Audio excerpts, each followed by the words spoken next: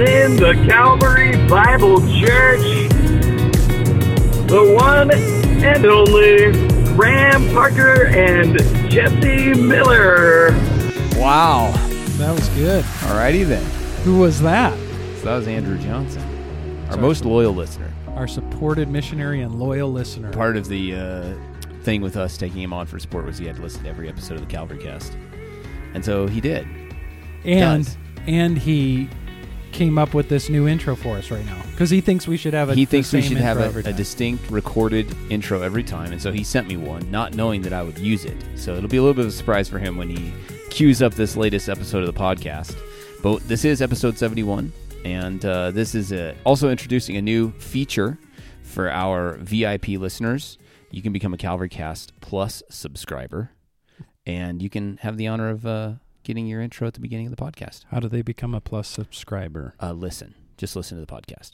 Oh, usually they got to pay for something like that, and then they would get like more content.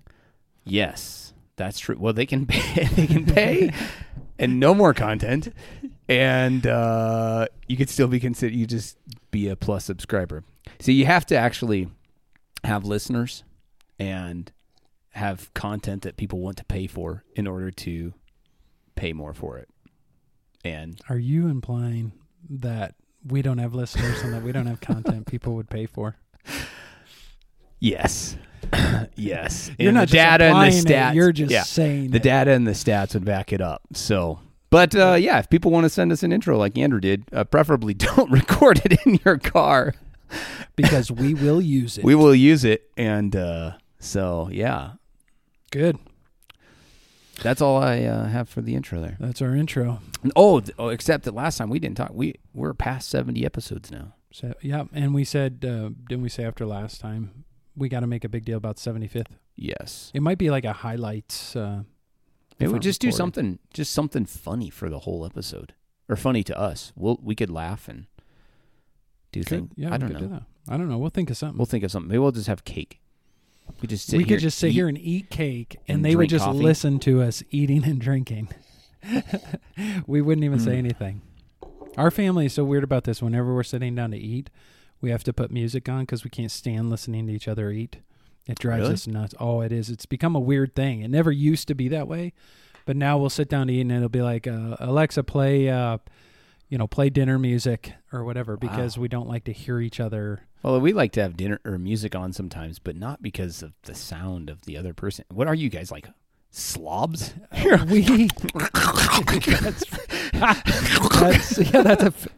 is that a recording of our dinner time? That's exactly. Shut up, Wyatt! That's exactly what we do. Oh my word! Yeah, no. Our dinner, we maybe that's what we do. We just don't know it because our dinners are allowed because of our young children. It's usually Cohen, sit down, eat your food. Cohen, sit down, eat your food. Over and over. Stay at the table. Don't get out. Yeah.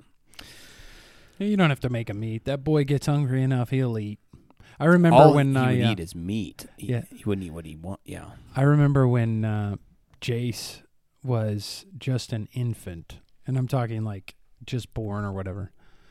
And when we were visiting him, and he would be crying because he's hungry. And I'd go, you don't need to he wouldn't take his bottle or something. I don't remember what it was. And I said, that boy's hungry enough. He'll eat, he can get that bottle for himself. Just being kind of like, he's this little helpless infant.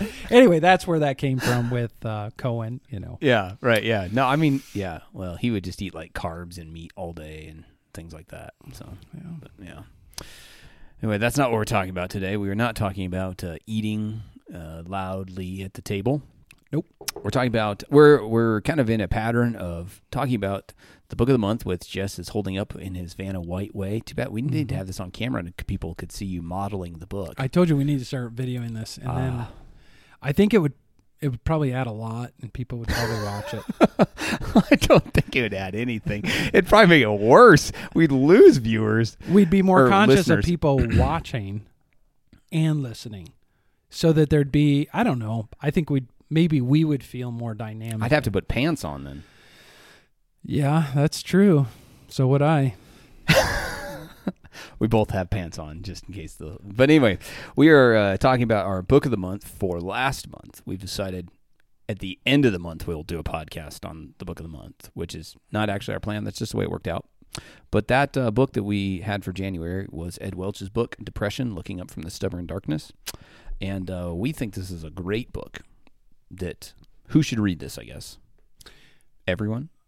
I think it's good for people who battle with depression or people helping people battling depression or trying, like let's say a relative of yours or a friend or something.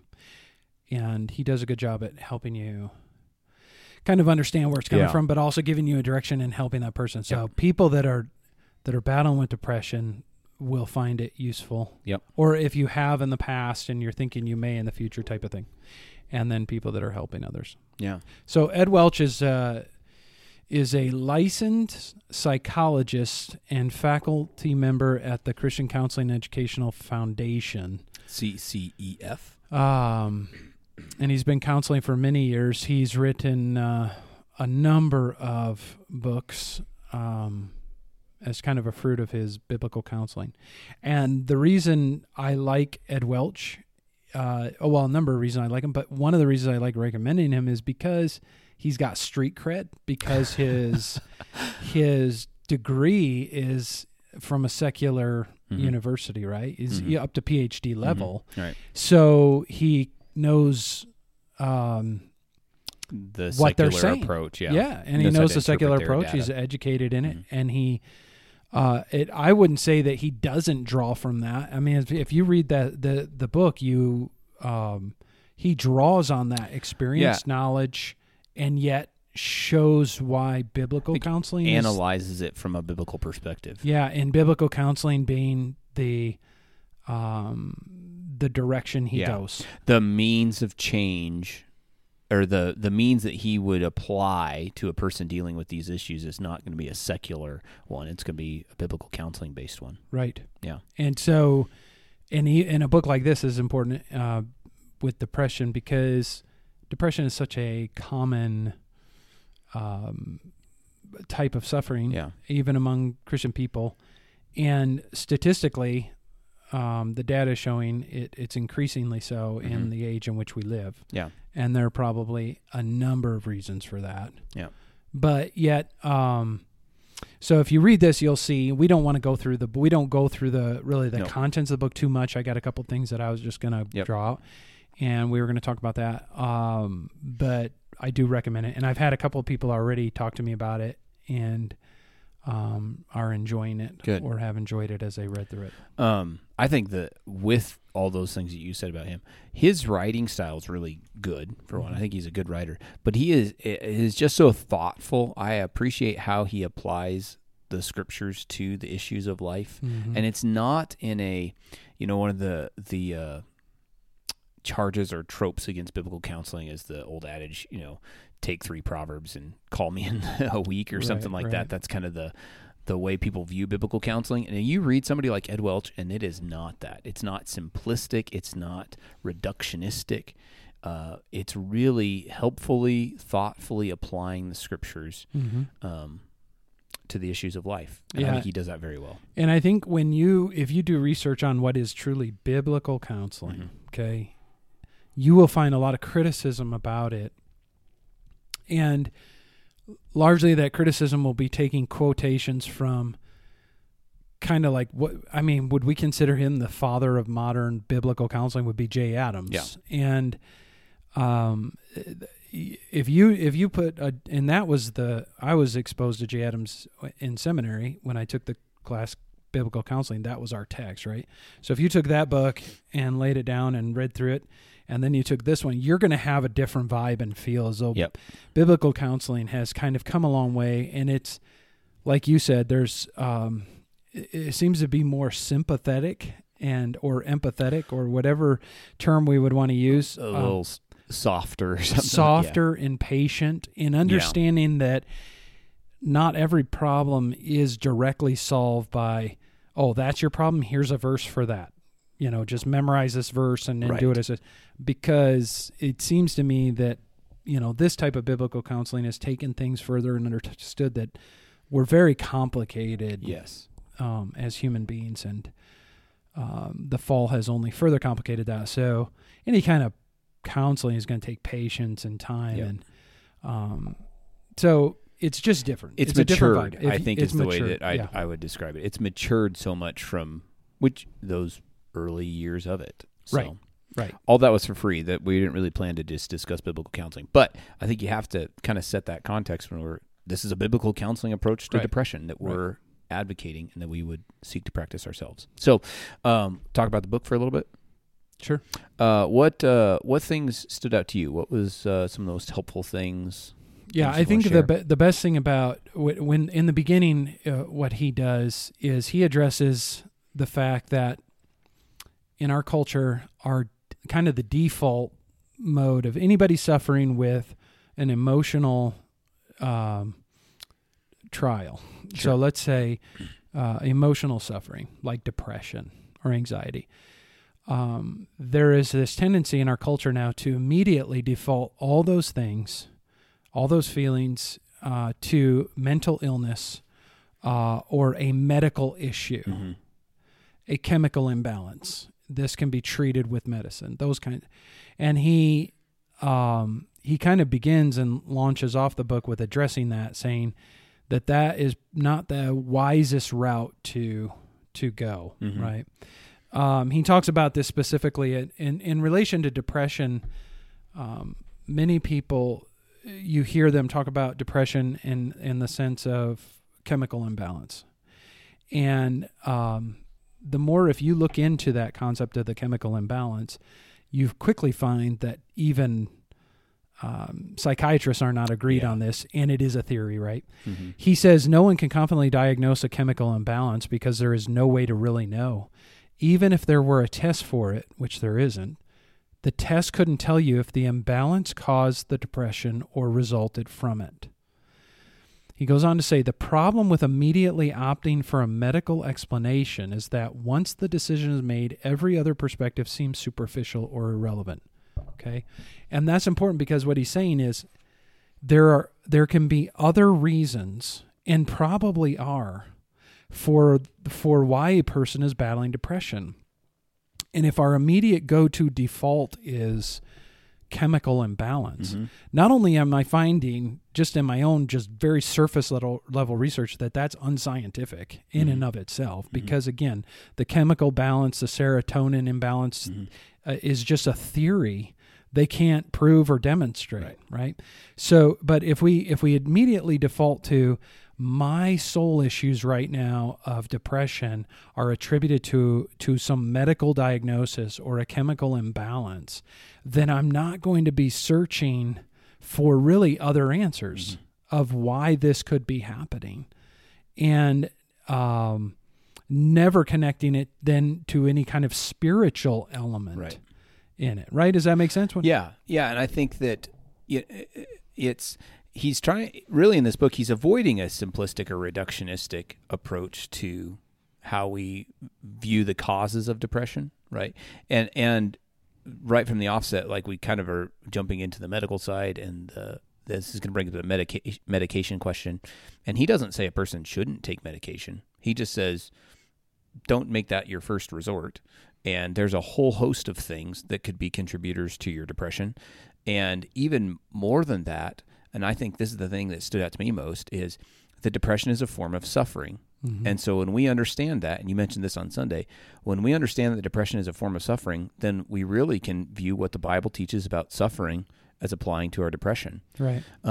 Just like we would view any other medical you're dealing with cancer or something like that, that's a form of suffering, and there's a biblical response we all understand. Right.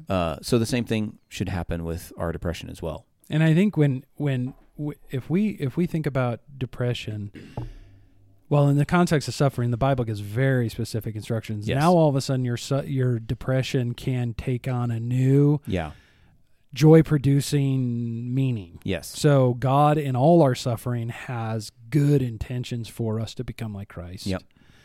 But also, if we're always thinking of depression and anxiety, and I'm mentioning those two because they're the biggest ones that people deal with. If we're thinking of that emotional type of suffering always in the context of mental illness, right? I think that is misconveying those emotions when, as we mentioned Sunday, we see Jesus experiencing them. Here was a man who was a man of sorrows. That's how he was described, and acquainted with grief. And I thought about this. If you're the perfect man living in a sin-ruined world, the proper emotional response is often going to be sorrow or depression. In other words, it isn't a mental illness. It may mean that your chemicals in your brain are responding exactly the way they're supposed to. Yeah. And this is just the natural response in a fallen world is to sometimes experience sorrow, maybe even sometimes depression. Now, I say that with caution because there are dangerous levels of depression. Yes. If they're not responded to right, and so I don't want to diminish very serious levels of depression and how we can respond to some of those. But I'm just saying that not all depression is mental illness, and not all anxiety is mental illness, or negative emotional feelings are something Jesus experienced as the perfect man in a fallen world. And so attributing it all to that then won't allow us to really dig in and maybe find reasons that are causing our issues. Yeah. And I'm going to give you an example because I listened to a podcast yesterday it was, and when I was working out, and I was listening to, and I've never listened to this podcast before, but I was browsing the podcast and the title caught my attention. Yeah. So there was an interview with this professor, and I think she was out of Stanford maybe or something. But anyway, and she wrote a book about, what's it called? Not serotonin, but what's the dopamine in your brain, and the connection between dopamine and addiction. And she relates so basically the way she described it, and I'm not an expert on this. I have a podcast expertise in it now, but that's about it, right? So she simplified it for dummies, but basically, you have these neurotransmitters in your brain, and there's pleasure and pain responses, right? Yes. And she said they work together kind of like a balancing system. So like if you are experiencing dopamine in the brain, the brain has a way of like balancing that out, and there's also pain or discomfort that needs to balance out, and it keeps it balanced, right? Sure. The problem is that if you indulge in an activity over and over and again that produces this dopamine, that your body on the one hand needs more and more of it to produce that dopamine. You're going after that, right? And then when you're not having it, the body overreacts with these negative chemicals or however that works, right? And that's why you kind of fwill bummed or irritable or even depressed. And depending on what it is that you're becoming addicted to, it will determine the severity of that. Interesting. So she tells her story of getting hooked on romance novels. Wow. Now, you and I don't understand that, but I'm sure a lot of people might say, well, I do, because there are people that that get so involved in these romance novels, and then they're hoarding them, and now with Kindle, it's only amplified because you can get them for like 99 cents, and I guess they describe how they get done with one and they need the next one, and so they get another one and they read that, and how it grew into like, going from just the romance novels to like 50 Shades of Grey or one of those, right? And it just becomes this addiction cycle. So anyway, the reason I say, and then she was talking about the fact that some people have these addictions, they don't even realize it's happened. And it could be with things like social media, or video games are big. She works with people with that. All these type of things that produce this dopamine. Yeah. The reason I'm bringing this out is, let's just consider the possibility that if you're depressed, that this is just one example. Yeah. Okay. As we're digging, as we're probing, as we're talking about depression, we're talking about habits in your life. Yep. All of a sudden it surfaces that like you are a chronic binger of whatever it is. Romance novels or whatever you thought was harmless. I mean, there's no verse in the Bible that talks about romance novels or whatever. But there could be things like that have become idolatrous to you. Yes. And if you would take away those things or at least get a handle on them, then it would help you feel better, right? Yeah. Or you're going to, if that's taken away, you're going to feel depressed for a time. Right. And I just thought that was interesting because as I was thinking about it, we don't attribute everything to medical issues, but the brain is active in all of our issues. Organ. And so we got to think through all those things. But if we just attribute it to, well, you have a chemical imbalance, because here's the thing, and I found this out, I was like, what? Because they don't know if they don't have a test for chemical imbalance. Right. If they did, they wouldn't be able to tell you if the chemical imbalance is causing the depression or the depression is causing the chemical imbalance. That's important. That is, yes. Because you may be doing something or thinking something that is actually causing the chemical imbalance, if there were one, or whatever it is. So again, we don't want, I think what a lot of times people have charged biblical counseling with these simplistic, reductionistic answers to these problems, and actually the way it's maturing, it's getting deeper, and it's reacting against the simplistic, reductionistic answers of the culture. Right. Because in many ways, I don't know, I think you maybe mentioned this earlier, it's almost easier to sometimes just come to a conclusion of a medical thing, and there's a simpler answer. Take this pill and it's all good. And again, like, we both know and have people in our lives that have been helped by medicine. And like Ed Welch brings it out, he says, and that happens. And why that happens, we don't always understand why it works for one person and why it doesn't work for another. We don't know. That's just where the science is at on that. But, and he makes this point, if I can find the I shouldn't be looking up, I should have had it marked where I was going to look. The point is that the medical treatment is not our hope, right? He says a medical treatment can change the experience of depression, not because it is a successful treatment in itself, but because we have put our hope in the treatment, and our hope is what revises our experience of depression.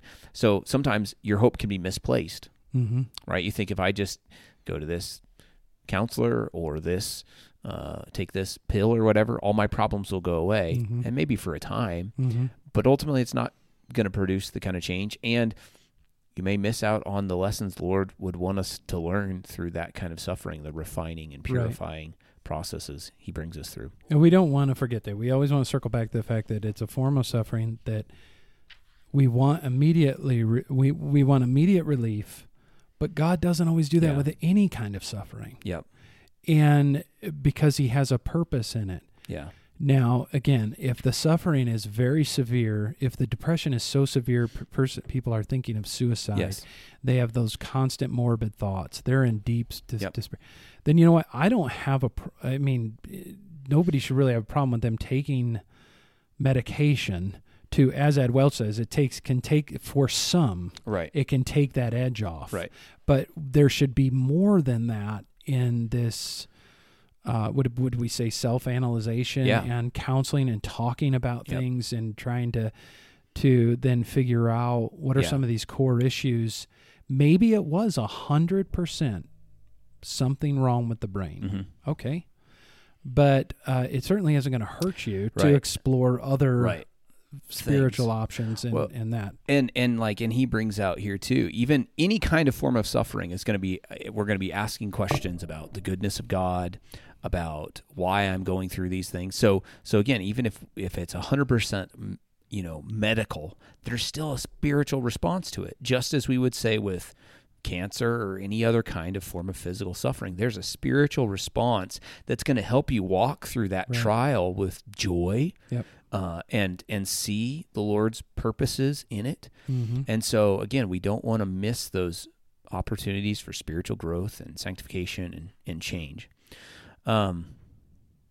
Maybe John Piper should write a book called "Don't Waste Your Suffering," or no, don't waste your cancer. No, he wrote that. What am I thinking? Don't waste your depression. Don't waste your depression. That's a book he should write. Maybe he should write that. Maybe he should. So I think that's why I think this book is helpful. I think people will find it helpful. In either, if they battle depression or helping others that battle depression. And then part of our the way we do things as we recommend books, we're always thinking that maybe in some of these instances, the author has written other things that might be helpful. And in this case, I think that's the case, especially his book on addictions. It's very well known. His book on anxiety is really good. Right. We actually recommended another book of his probably a year ago, the Side by Side, which is just about learning to basically do the basics of biblical counseling. How do you apply the gospel to one another's lives? Right. So yeah, I've read several of his books and they're all excellent. Yeah. Do we want to talk for just a second about how we would approach counseling somebody with depression? Sure. So what do you think? Well, again, like anything like this isn't going to be a one-size-fits-all, right? We got to just, like with anything, if somebody's struggling with something like this, let's get together and talk. Yeah. So pretty much we want to listen to how they're feeling, what they're walking through at the time, and just describing why we're talking. Yes. Yeah, I think that there's, and the reason I ask this is because I hope that people here in this podcast, like we want to have a heart for people that are suffering this way, and by God's grace, try and apply the Word of God to their hearts in life. And we're not perfect in this by any means, but if we can help people in our own church in this regard, we want to do that. Right. So this would be kind of maybe a general approach, but yeah, we start with talking and asking a lot of questions when these feelings begin, and trying to evaluate maybe were changes that came upon you. You're trying to just connect some dots, right, so to speak, as when that happened. And I think another thing that's really important in any biblical counseling as a Christian, and as we think about the reality that this is a form of suffering, we always will go back to the hope of the gospel and the hope for change and the grace that God gives to walk through suffering. Even if the feelings of depression were never to go away, right, you can still glorify God in that. Yeah. And I think that's always reminding people with these kind of issues is that there's no quick fix. Right. The world doesn't have it either. So Right. if you're thinking, well, if I go to somebody either outside the church or a non-biblical counselor, they have the answers out there. Right.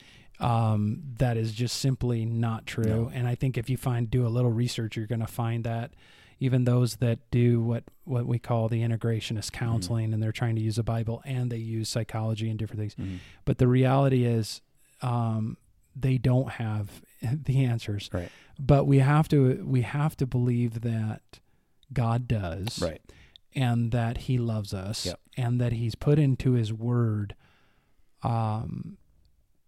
helpful commands, things to think about, direction to go, and that his Spirit you have to have faith that God can help you Right. either out of it or through it. Yep. Or through it and then out of it. So we're putting our faith in God and not medicine or a form of counseling or a particular counselor. And so as we're probing, we're looking at these things, and sometimes depression counseling could take different directions. Yes. You something might open up that, we need to trace that. Yep. And I think a lot of times with any kind of counseling like this, there's nothing wrong with let's try this approach right now. Yep. Here's what I want you to do this week. Right. And he brought out one thing and I thought was great, and I'll leave it with this, but he talked about all people that battle with depression should become experts in joy. So not that you're feeling joy, but you become a biblical expert in joy. And he goes, you have nothing to lose in this. Yeah. And, the worst that could happen is you just see joy all over the scriptures, even if you're not feeling it yet. Something like that. Yeah. Let's talk about biblical joy. Let's look at examples of that. Let's look in the Bible at examples of depressed people, maybe both in story narratives or also in the Psalms. Yeah, the Psalms are full of that language. Let's look at Jesus and depression. Let's look at and always getting the person to look at God, because our hope is in him. Right. So there's different avenues, not like do this and then do that and then do this and that's the answer. Right. Let's trust the Spirit to lead us in the direction we need to head to help you either endure endure and then out of Yes. it, or out of it, Yep. right? And there's, practical things like even reading this book would be a helpful thing for somebody walking through depression.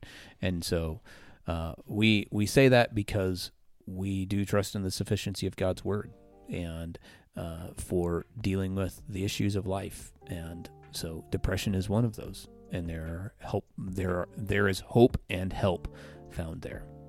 That's right. Anything else? I don't think so. All right. Well, we hope this podcast has been helpful for you as you think about issues of life and even things like depression. We love to hear from our listeners. You can email us at thecalvarycast@gmail.com if you want to be a Calvary Cast Plus subscriber by listening and send us an introduction to the podcast. Send it to our email. Or you can call us or text us or talk to us on a Sunday morning if you're a part of our church. The Calvary Cast is a production of Calvary Bible Church in Grand Junction, Colorado, where we exist for the glory of God, the good of his people, and the Great Commission. Until next time.